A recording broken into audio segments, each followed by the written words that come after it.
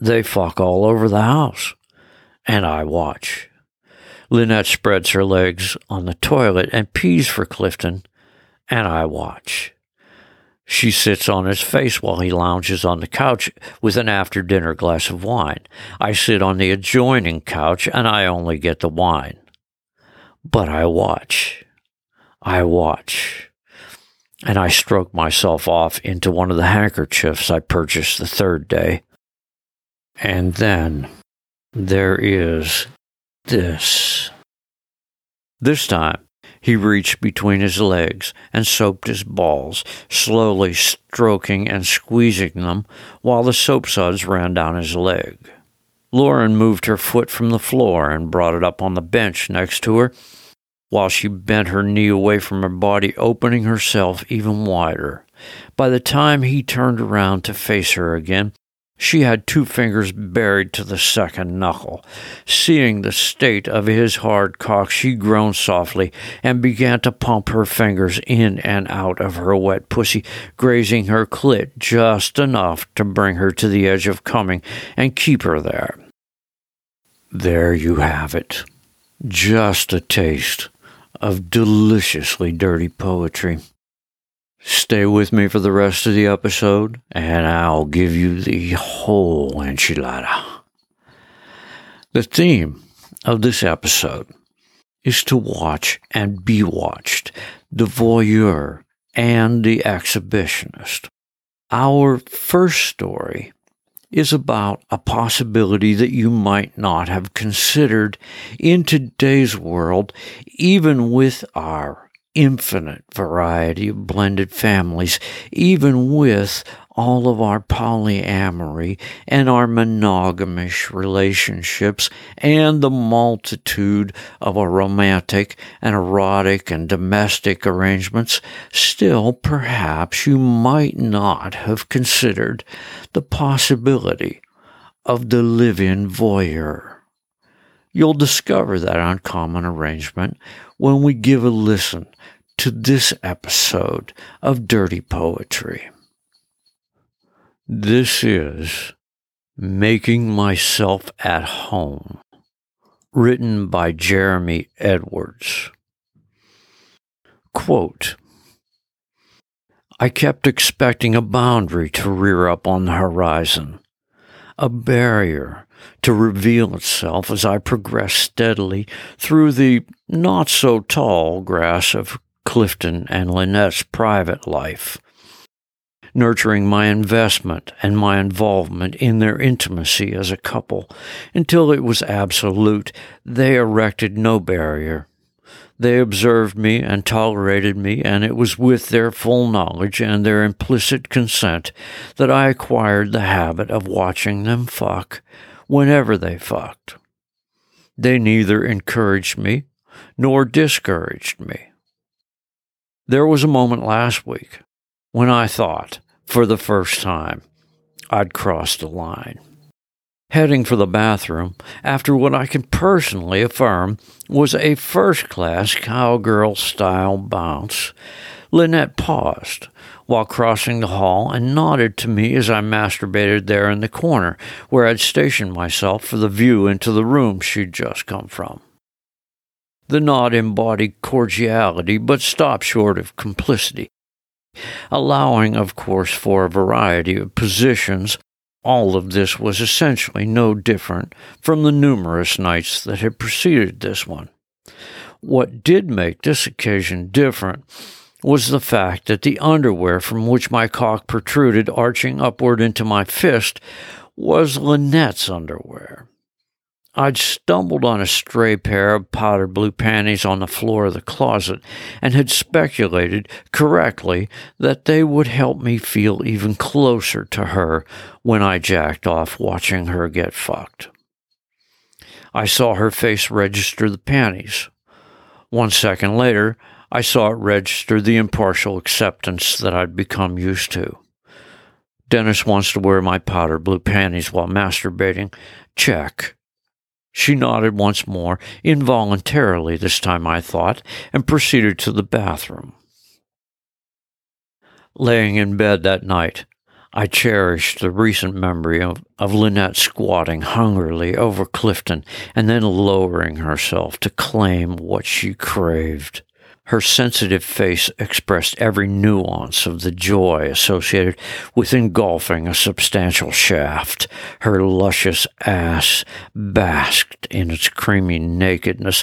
Her thighs, whose contours I'd been shamefully slow to master, were shown off as thick and smooth, each offering a lean yet ample meal to my hypothetical lips.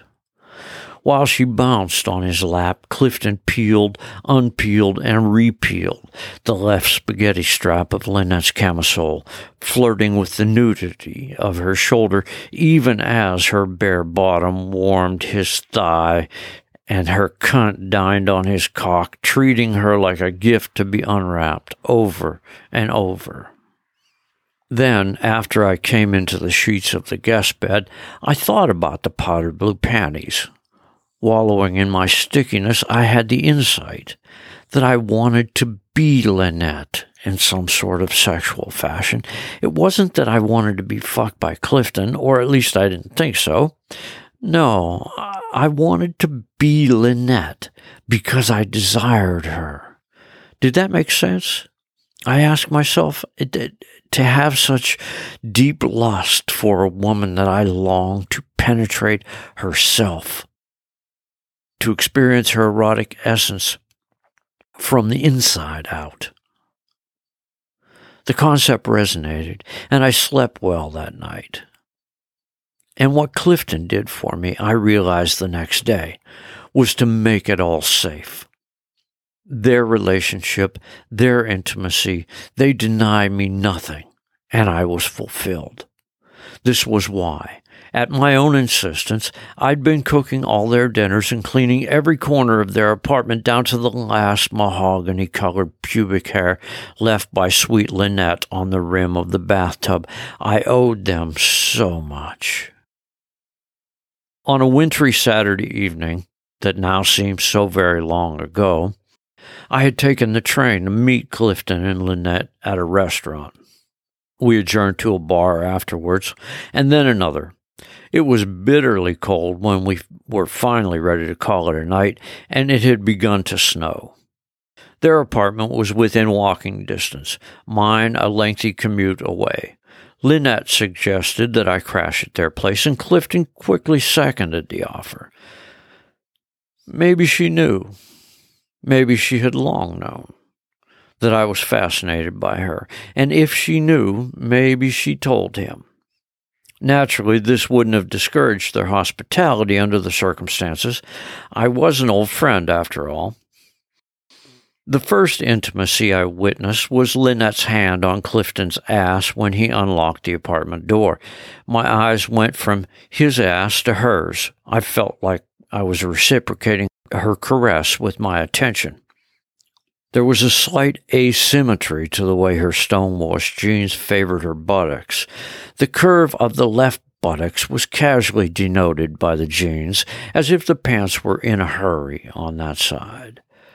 But oh, that right buttock. There we lingered, the jeans and I. Despite my inevitable focus on Lynette's derriere, the significance of her hand on her husband's did not elude me. Even before we crossed the literal threshold of their private space, I had been promptly, if unintentionally, hustled inside the tent of their sex life. They were kissing deeply in front of the kitchen sink when I came out of the bathroom half an hour later, holding the borrowed toothbrush upright. It was a classic pose, arms around each other, his hands on her waist and hers on his back. I stopped to relish it. Lynette opened her eyes momentarily and saw me. Then she shut them again, and the romance continued. I sat down at the kitchen table, ostensibly to drink from the water glass that I had left there before going to brush and floss. I drank slowly. The snow became heavy overnight and kept on so forcefully that by Sunday morning any, quote, unessential travel was officially frowned on. We were advised that the train service would be erratic. Lynette looked delicious in the ribbed long johns that she used as pajamas, matched top and bottoms in a faint cranberry pink. The half-inch moth hole in the bottoms fell neatly at the base of her right buttock. The happy glow of her naked ass flesh winked at me through that eye-like gap as she and Clifton bustled around preparing breakfast. When Clifton insinuated a sneaky finger there to tickle Lynette's rump, she squirmed and giggled, and then she turned her head to see if I was looking. "Maybe we shouldn't," said her expression. Clifton then turned his head, too, and I saluted them soberly with my coffee mug. They both avoided my direct gaze, but Clifton let his finger freeze in his wife's bottom cheek rather than retracting it. Any plans the couple had made for the next day were moot given the weather, and it was no surprise that they urged me to stay put until Monday. Alone at their kitchen table with the newspaper, I tried not to be an obtrusive presence, especially because the more they forgot I was there, the more they drifted into private behavior. After a half hour with the art section, I had the impulse to tiptoe toward the doorway into the living room. There, Lynette and Clifton, still in their sleepwear, shared a couch cuddling over the crossword puzzle. Her legs were in his lap. I tiptoed back to the kitchen and read another article. When I returned a few minutes later, Clifton's hand was up Lynette's top. I sat down on my side of the doorway. I was so quiet, they didn't notice me until Lynette's pajama top was completely off and Clifton was sucking on one of her small pale breasts while fondling the other. Her narrow mouth was open in incipient ecstasy. A raised eyebrow showed that my attendance startled her, but she was not about to interrupt the proceedings on my account. Clifton's right eye had caught me as well. It bulged, but did not bulk. I was glued to my place. In fact, sitting cross-legged with a sincere hard-on, I couldn't have got up if I'd wanted to. Soon Lynette sighed, wiggling beautifully with what I took for a minor foreplay climax. Then she disengaged Clifton from her nipple. I could see his saliva shimmering there. "We should go to the bedroom," she told him. "Please don't," I said calmly, but emphatically, surprising myself with my vehemence, not to mention my honesty. Lynette's eyebrow again. I hate to make you get up and move in your own home," I fainted, clearly making no pretense of getting up and moving myself. "I don't care if he doesn't," said Clifton with a shrug after a short stage pause. "Oh, I cared, all right, but I was content with the thought that all roads lead to Rome." "I guess we're all adults," said Lynette, in the most neutral voice I'd ever heard employed by anybody. Nothing more was said. It's been 3 weeks, and nothing more has been said. They fuck all over the house, and I watch. Lynette spreads her legs on the toilet and pees for Clifton, and I watch. She sits on his face while he lounges on the couch with an after-dinner glass of wine. I sit on the adjoining couch, and I only get the wine. But I watch. And I stroke myself off into one of the handkerchiefs I purchased the third day, along with enough clothing basics to last the laundry week. The trains, of course, are running as scheduled now, and I could catch any one of them back to the suburbs. Sometimes when I walk to work in the morning, I think that's what I'm going to do at the end of the day, just as I used to do every day.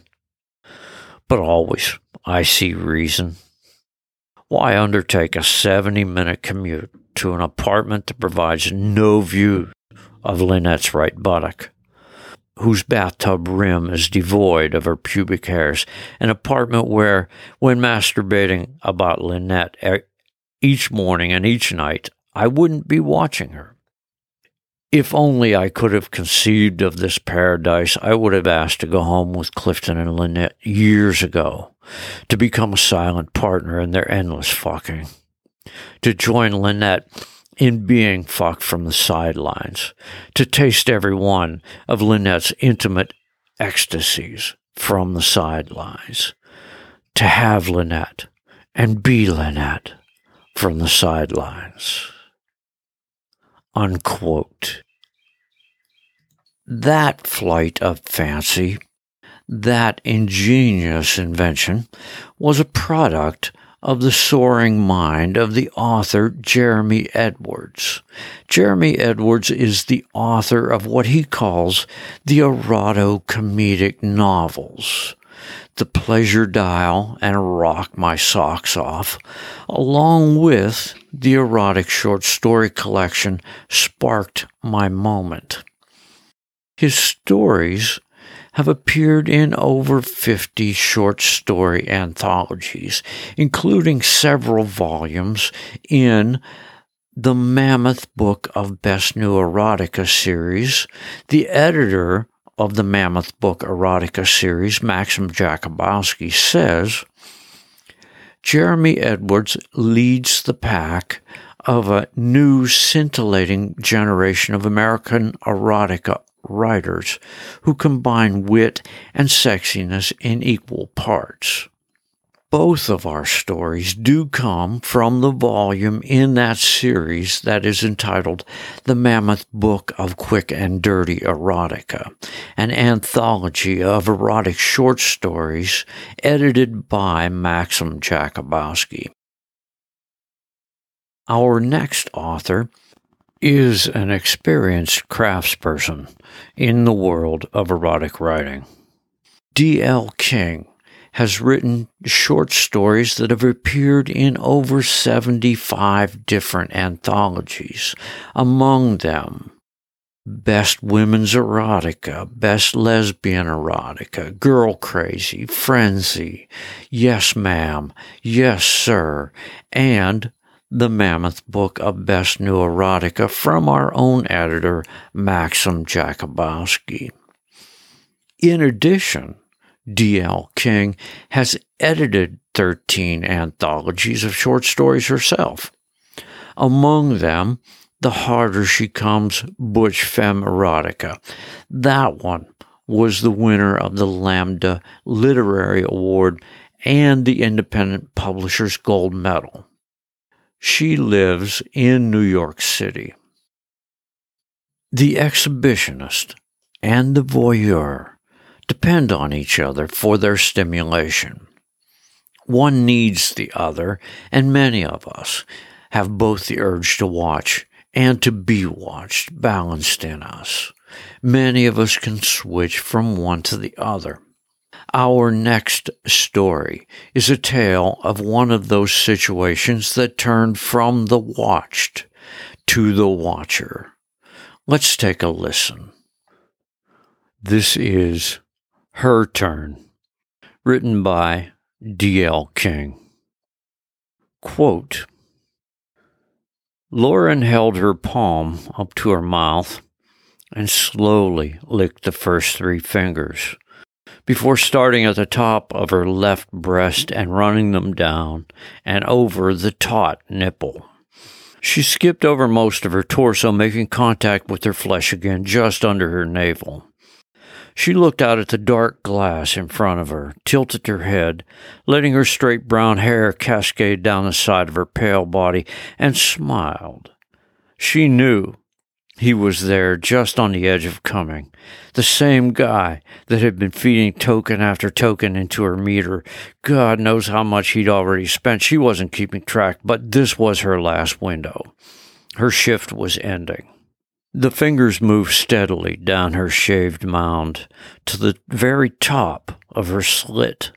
She opened her folds with 2 fingers and let her middle finger touch her clit, which was already erect and protruding. She heard a muted gasp. She also heard the movement of the chain as the metal wall began to slide down, covering the dark window.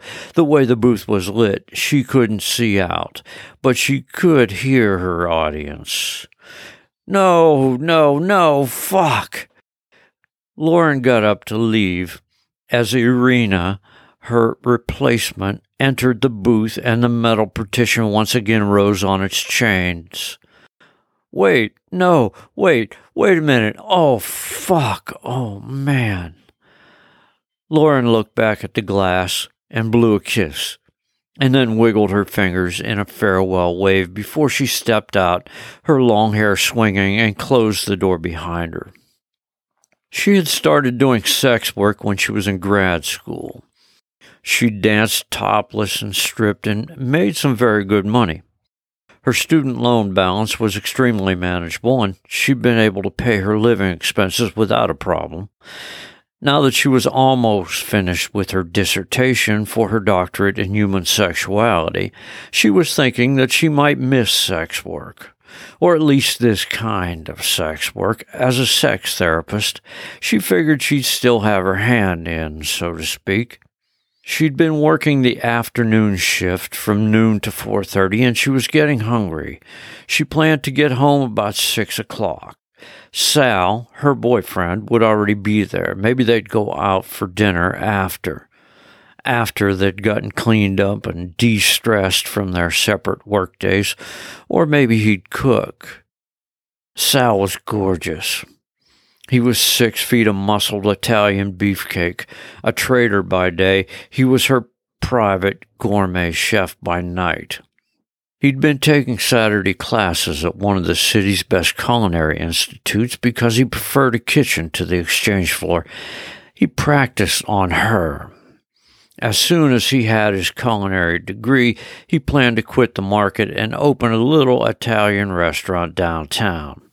He had everything it took to be successful: business sense, looks, and real talent in the kitchen. He also had his restaurant nest egg stashed safely away for just the right time.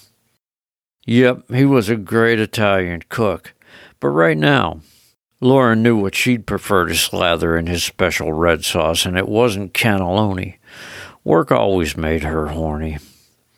It was a bit of a commute to the apartment that she and Sal shared. It was one of those unbelievable new places across the river. She'd never been able to afford anything like this, but together they were doing all right. Actually, Sal paid the lion's share of the rent, but, as he kept saying, she'd be supporting him once she completed her degree and started charging a couple $100 an hour as a sex therapist. When they'd gone apartment hunting, it had been the bathroom that sold her on the apartment. It was big and luxurious. Her last apartment's bathroom had been out in the hall. It wasn't like she had to share it or anything. It was just that you actually had to go out the front door of the apartment and open another door to get into the bathroom. It wasn't all that uncommon, and she'd gotten used to it, but it was so small you could barely turn around, and there was only one tiny window in the shower, and that faced a brick wall. This bathroom had both a soaking tub and a glass-enclosed shower. It had a vanity area with 2 sinks, beautiful modern fixtures, opulent tiling. There was a big picture window over the tub so you could look out over the river toward Manhattan while you were soaking. The room was light and airy, and she would have spent all her time there if Sal had let her. The selling point for him, of course, had been the kitchen. And quite a kitchen it was. It was big and open to the living space. It had a Bosch dishwasher and a KitchenAid refrigerator and a Viking range. It seemed he had the same affinity to the kitchen that she had to the bathroom, and she practically had to drag him out of it more often than not. The apartment was a wet dream come true. Heaven forbid that they should ever break up. She didn't think she could go back to living in some hole on East 83rd Street again. When she got to the building's entrance, she checked her watch. It was just 6 o'clock. Sal should be home by now and waiting for her. Taking the elevator up to the 15th floor, she very quietly let herself into their apartment. She made her way to the bedroom and took her shoes off. She left her jeans and sweatshirt in a pile on the floor. She quietly entered the dark bathroom, wearing only a pair of black satin tanga panties. Sal had closed the blinds to block out any ambient city light and had turned off the main bathroom light. The only light in the room was in the ceiling of the glassed-in shower itself, and it was focused on the naked body, presently occupying that space. Lauren took a seat on the towel bench against the far wall facing the shower. Once she had closed the door, the bench and most of the bathroom became cloaked in shadows. She leaned against the wall and spread her legs. The light in the shower ceiling was like a spotlight on his naked body. She watched as he ran his soapy hands down his chest. He circled his nipples and pinched them slowly. As the water sluiced down, straightening the hair on his chest, Lauren watched his cock react to the attention that he paid to his nipples. He added more soap to his big hands and leaned his head back, closing his eyes. He soaped his neck, bringing his hands back down to his chest again, this time circling and teasing his nipples with his fingers. His hands continued to his navel, but instead of wrapping around his cock, they circled toward the back of his body and his ass. Lauren's breath caught. She let one hand snake down inside her panties while the other one teased one of her nipples. Sal turned around, facing away from her, and bent over, giving her a good view of his ass. As he spread his legs, she could see his full balls hanging low between his legs, with more soap on his hands. He soaped the globes of his bottom and slipped them into the crack. While he ran them slowly up and down the split between his cheeks, Lauren ran her index finger up and down the now slick folds of her own sex.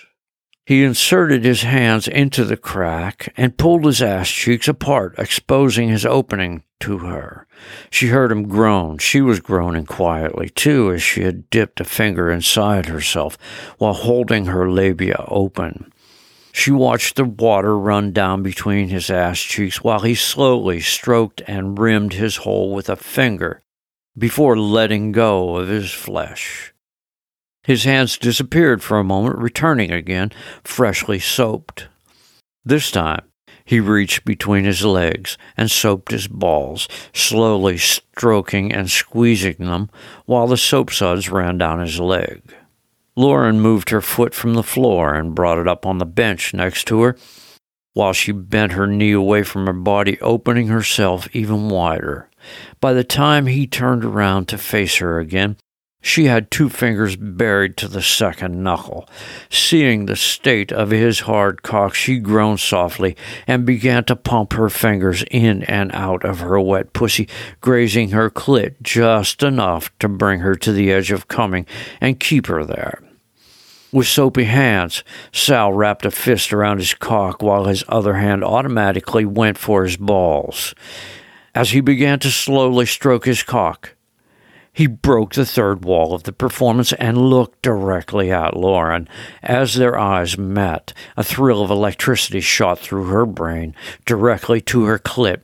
Her fingers stilled, and not letting her eyes lose contact with his, her body bucked out its orgasm. After it was over, she stripped off her underwear and stood on slightly shaky legs. "Hi, baby. How was your day? Mind if I share the shower with you?" She slowly advanced on him, the slightly exaggerated sway of her hips driving him crazy. Stepping inside and letting the hot water beat down on her head, she grasped Sal's erect cock with one hand and wrapped her other arm around his waist and hugged him to her. "Your turn," she said, right before their mouths met, and her thumb brushed lightly over the head of his cock. Unquote. And there you have it. Another heaping helping of deliciously dirty poetry. Stay tuned for the next episode of Dirty Poetry. Using the word poetry very loosely, of course.